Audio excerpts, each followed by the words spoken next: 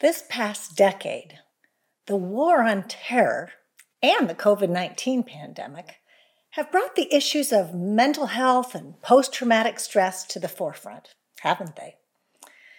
As we've learned, war isn't the only catalyst for post-traumatic stress. It can develop after exposure to any psychologically traumatic event. Severe anxiety resulting in sleeplessness, flashbacks, depression, explosive anger, and addictions is not uncommon. When Noah and his family stepped off the ark, they stepped into a barren, lonely planet. Perhaps you've seen a sci-fi or a movie thriller portraying some small band of survivors following a nuclear holocaust. Those images may be the closest glimpse any of us will get to imagine what Noah faced. No human being could experience what he and his family had without trauma. They must have had many questions once they stood on firm soil again. Would any of the routine, structure, or order of life with which they lived before the flood remain? How would they survive in this new world? The earth looked so different. Would it still produce food? Would the basic principles of nature even be the same? And what were God's plan and expectations for his creation after the flood? I can only imagine that Noah must have been overwhelmed. Now, you and I may not have experienced post-traumatic stress. I hope you never will. But all of us have had crises of one sort or another. All of us know what it feels like to be overwhelmed on some level. I don't know about you, but when I'm overwhelmed, I long for clear direction. It can be difficult to know where to start. I need to sort out which steps to take first. I also need some encouragement, some reassurance that I will get through my situation. Interestingly, God's first words after Noah came off the ark show how greatly Noah also needed assurance and direction. Well, we've discovered that the early chapters of Genesis teach us much about God. Chapters 7 and 8 of Genesis tell of God's grace in saving Noah. And in chapter 9, we see God's grace in offering Noah much needed direction and assurance. God gave basic direction in the form of a new world order and a covenant, a promise to reassure Noah and his family. Chapter 9 begins with a description of the new world order. Verse 1 says, "Then God blessed Noah and his sons, saying to them, 'Be fruitful and increase in number and fill the earth.'" Assurance that life would continue is implicit in the command. Despite mankind's wickedness, God hadn't abandoned his purpose to allow life to flourish on earth.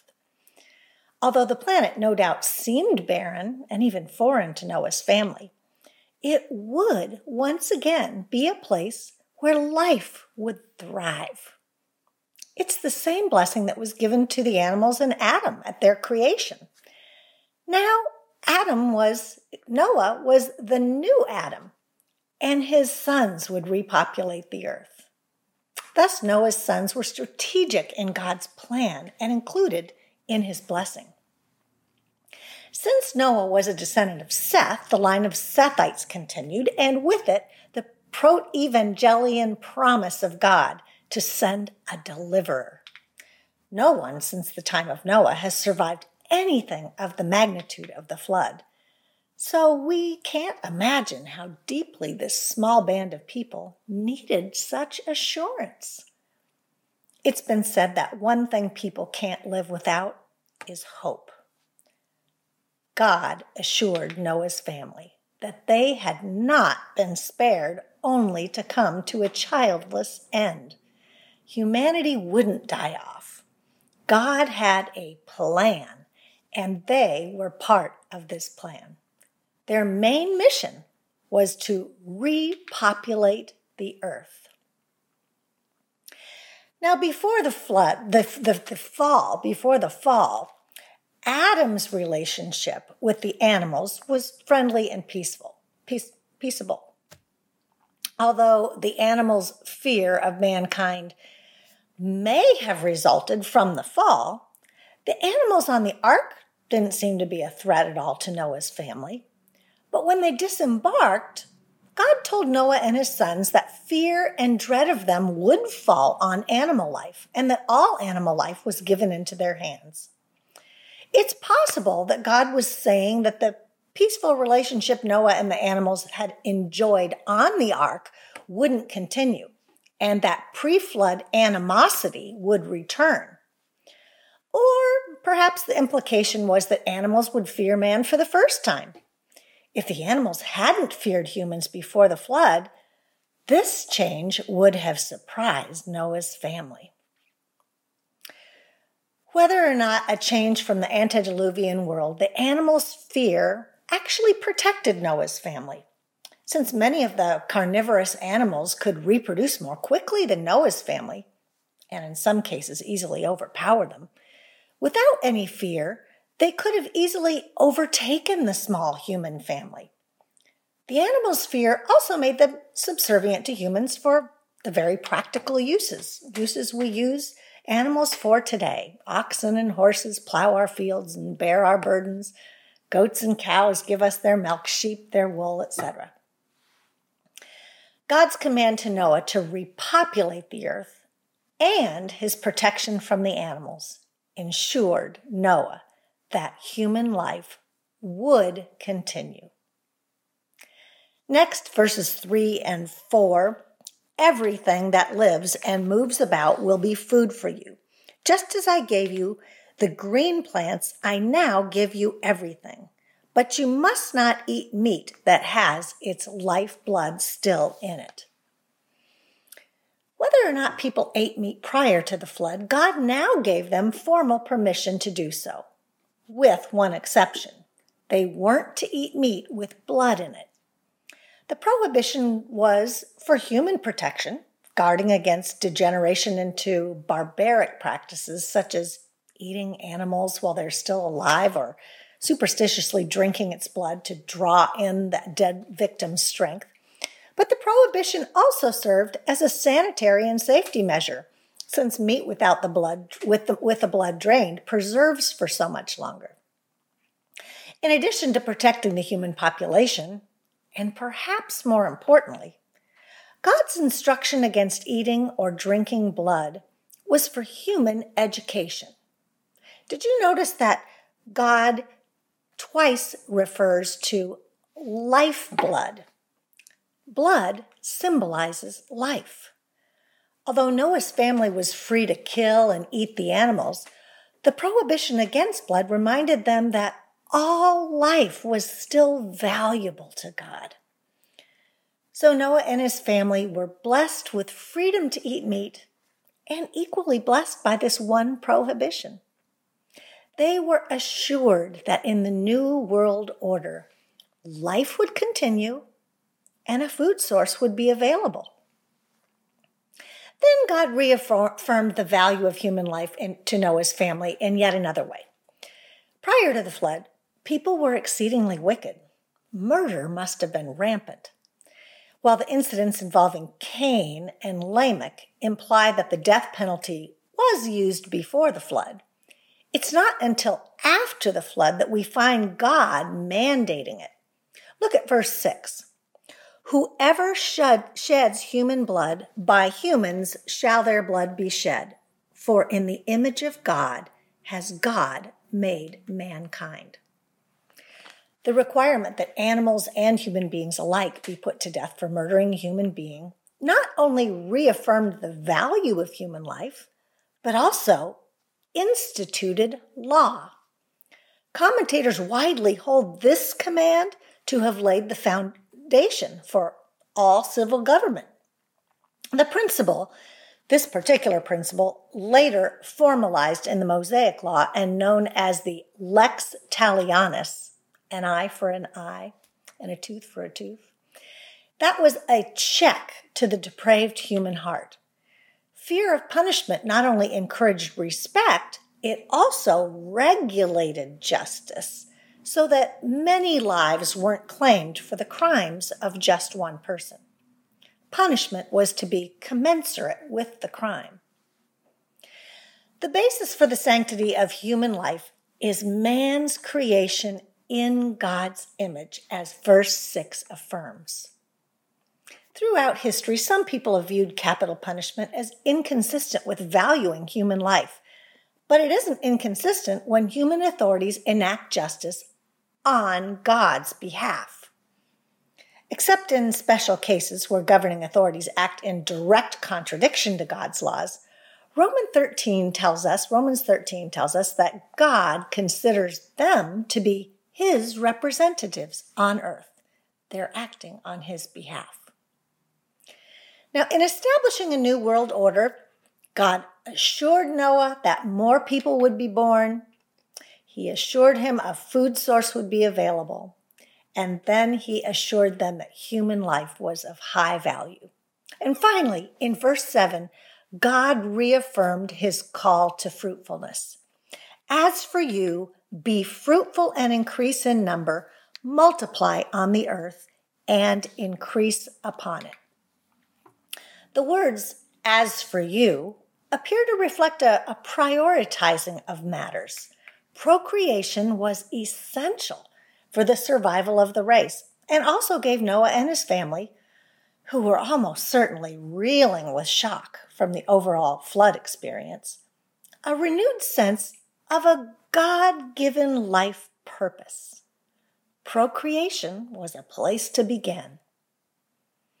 I'm sure you'd agree that by nature, human beings are dependent on some measure of consistency, order, and purpose. We can't survive without a few fixed principles in life.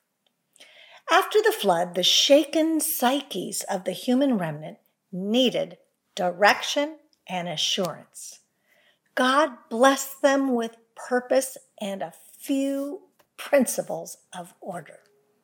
That brings us to our first principle, which is that those who look to God are blessed with purpose in life and principles of order.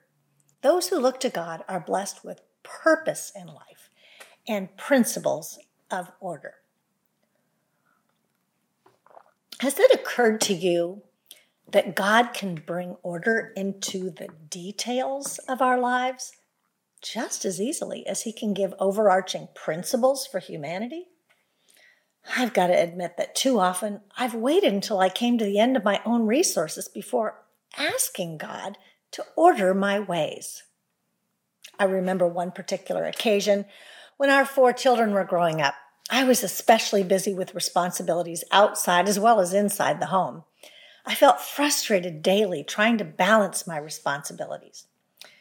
Finally, I asked God to give me a pattern by which to order and prioritize all of my work. Several weeks went by before I received his answer. Late one night, it happened to be a New Year's Eve, I awoke with a sense that God wanted to speak to me. In that moment, I wasn't thinking at all about the earlier request I'd made of him. Since it was New Year's Eve, I thought maybe God wanted me to thank him for the past year or something along those lines. So when I first heard God speak to my heart and heard this thought that came to mind, it didn't make sense to me. It was simply the words, 4 o'clock. After a silent moment, enlightenment immediately came. I knew that God was answering my prayer. God was telling me to set aside all of my responsibilities outside the home by 4 o'clock each afternoon. And after that, focus exclusively on my family's needs. The rule required some discipline on my part, but it turned out to be very effective. for me and for our family. Now, it isn't a rule that will work for everyone, but God knew it was the perfect solution for me. For the most part, I faithfully followed that rule the remainder of the time our children lived at home. And it most definitely brought the order that was needed to my days. Our God is an orderly God. He will help you order your days if you ask Him to do this. He never gives us a job without being able to tell us the best way to get it done. Which area of your life needs God's ordering? No one knows better than He. Maybe you've arrived at a stage in life where you feel you've lost your purpose and you're waiting on Him for new direction. Well, often our trouble is our own impatience with His timing in revealing a next step in our lives. God's primary purpose and will for our lives is conformity to the image of Jesus Christ. Waiting on Him accomplishes this by building our character and teaching us perseverance in prayer. Will you commit yourself to that purpose first and foremost while you seek Him for other specific direction? We can be sure that God's timing is always perfect. He's a loving Father who doesn't intend to make it difficult for us to discover His will. We may feel that a revelation of direction from Him is overdue, but that's just never the case. If we're following all previous instructions from Him and seeking to please and follow Him, we can be sure that His time for us to leave our current activity or position hasn't arrived until He reveals the next step. Purpose and order in life are God's blessings. In the remainder of the passage, we see that God also blessed Noah with a promise, a covenant. In 1933, a French archaeological expedition was working at Mari, an ancient Amorite city along the Euphrates River. Thousands of clay tablets were discovered in the town's royal archives, vividly illustrating life in 18th century BC Mesopotamia. More specifically, the Mari tablets are rich resources for understanding contractual agreements, covenants, of the era in which Israel's patriarchs actually lived. Additionally, discoveries from the end of the Hittite Empire, although these come from a later period, 1450 to 1200 BC, reveal the format of ancient treaties. Although the flood occurred during the more ancient primeval period, all of these tablets are still helpful, since Bible students teach us that customs ordinarily linger for many generations in the Middle East. Bible students and historians and such. Well, ancient treaties were often made after wars as a step toward embarking on peace. That's just one of the things that we've learned from these tablets. The Hittites, although they may not have been the originators, particularly used two kinds of treaties. Parity treaties, P-A-R-I-T-Y, parity treaties, and suzerainty treaties, S-U-Z-E-R-A-I-N-T-Y, suzerainty treaties. A parity treaty is a covenant between two equals, such as the head of a Hittite empire and the king of a foreign region. A suzerainty treaty was an agreement a lord or king would make with his underlings, his subjects. These were used after one king conquered another in battle, bringing those of the conquered land into subjection. The subjects had no say in these covenants, and they included a preamble identifying the lord or the king, the suzerain, making the covenant. They included a historic prologue, which described the past history between the nations, usually emphasizing the suzerain's past graciousness and goodness toward his new vassals, and their history of disregard and disrespect toward him. Then, a main body, which described the stipulations of the covenant, the specific obligations of the vassal toward their new sovereign. This section usually also included warnings about any attempt at rebellion. Now, on some occasions, these three main sections were followed by enumeration of blessings for obedience and curses for disobedience, an instruction that the covenant be kept in a safe place and read from time to time to the public, and finally in a list of witnesses to the covenant. I'm smiling because those of you who've read through the Old Testament probably know where I'm going. When we get to the study called Exodus in our God of the Word lessons, we'll see that God's covenant with Israel follows that very distinctive format.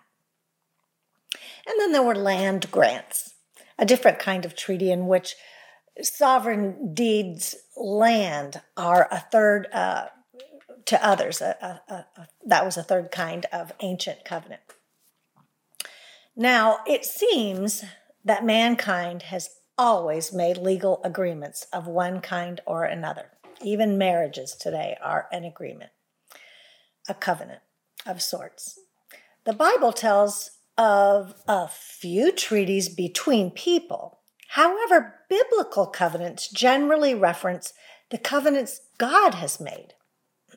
As early as Genesis 2, the Bible emphasizes God's involvement with and interest in the people he created.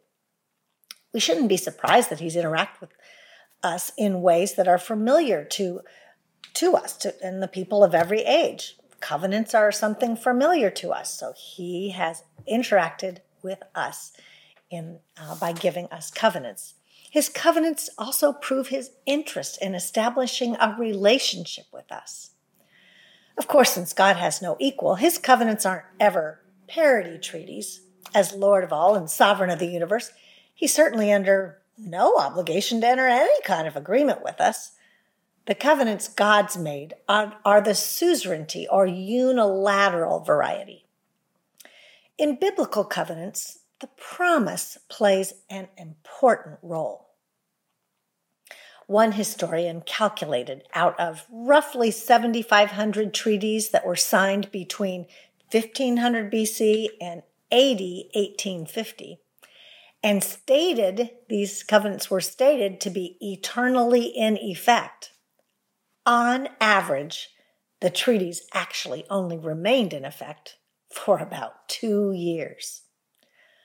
Unlike man-made contracts and promises, when God gives a promise, he keeps it.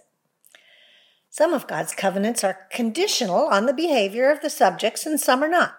The covenant God made with Israel at Sinai included the consequences of transgressing it. God often gave a sign as a reminder of each of his covenants. When making a list of God's covenants, some Bible scholars include more than others. However, there are 5 God-given covenants on every Bible student's list. The first is God's covenant with Noah. The Noahic covenant was God's unconditional covenant with all the earth, never to destroy it again by flood. Later, God initiated a covenant with Abraham, in which Abraham was promised land, numerous descendants, and blessing to and through him. Now, our Bibles, as you surely know, are divided between the Old and the New Covenants, also referred to as Testaments. Testament is an English word translated from the Greek signifying a covenant. The Old Covenant is a reference to God's covenant with Israel.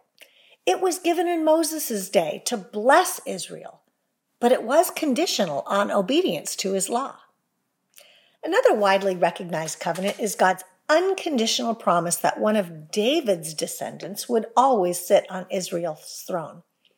The reign of Jesus Christ is the ultimate fulfillment of this promise.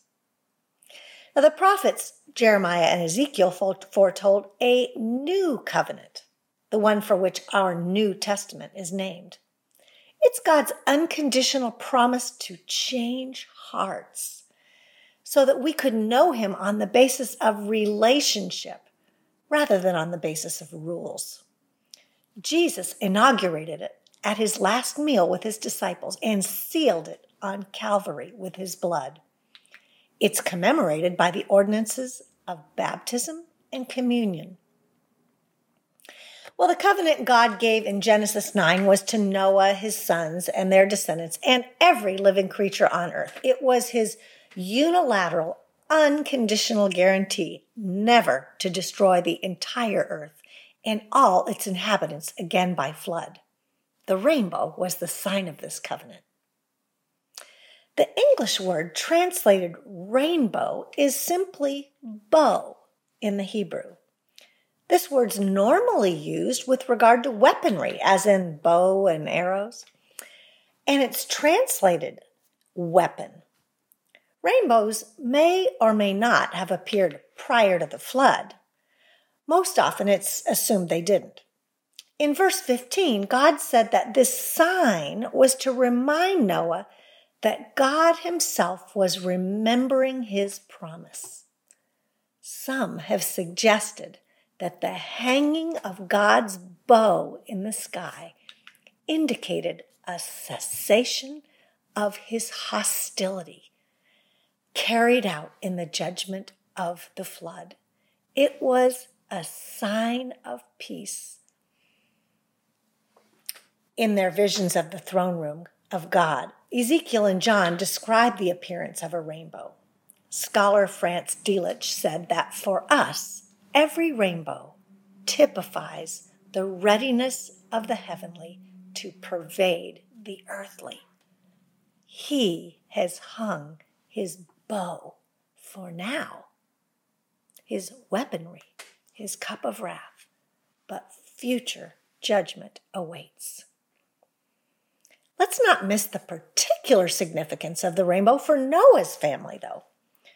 Surely every future drop of rain could easily have been understood by them as the onset of life-threatening devastation and triggered post-traumatic terror. The rainbow assured Noah's sons that they would live to fulfill their charge to multiply and fill the earth. God made an unconditional promise that gave Noah and his family the security they needed to live healthy lives. God's promises are intended to assure us. That's our second principle, that God's promises are intended to assure us. Today, all who receive Christ as Savior and Lord live under the new covenant. God's guaranteed that we no longer need to fear the wrath of his judgment. He calls us his own children, even his friends. He's promised that we will remain in relationship with him eternally. Yet, many Christians live with insecurity and fear that belie their true position under this covenant.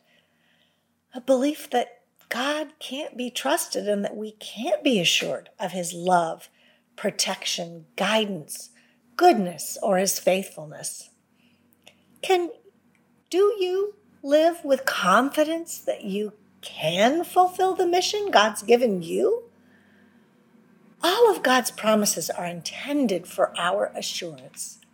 We miss the point if we only know of these promises and stop short of believing and applying them to our present needs. So which of his promises do you need to remember, believe, and apply today? Are you lonely? Do you need relational assurance? Jesus has promised he will never leave you. Hebrews 13:5. Is it financial assurance you need? He's promised to see your needs and provide for you just as he provides for the birds of the air. Matthew 6:25-33.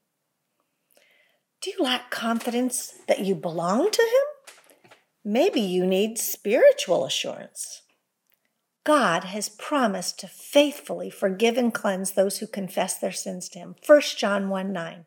He's promised to make sons and daughters of those who put their trust in Jesus. John 1:12 and 1 John 2:3-6.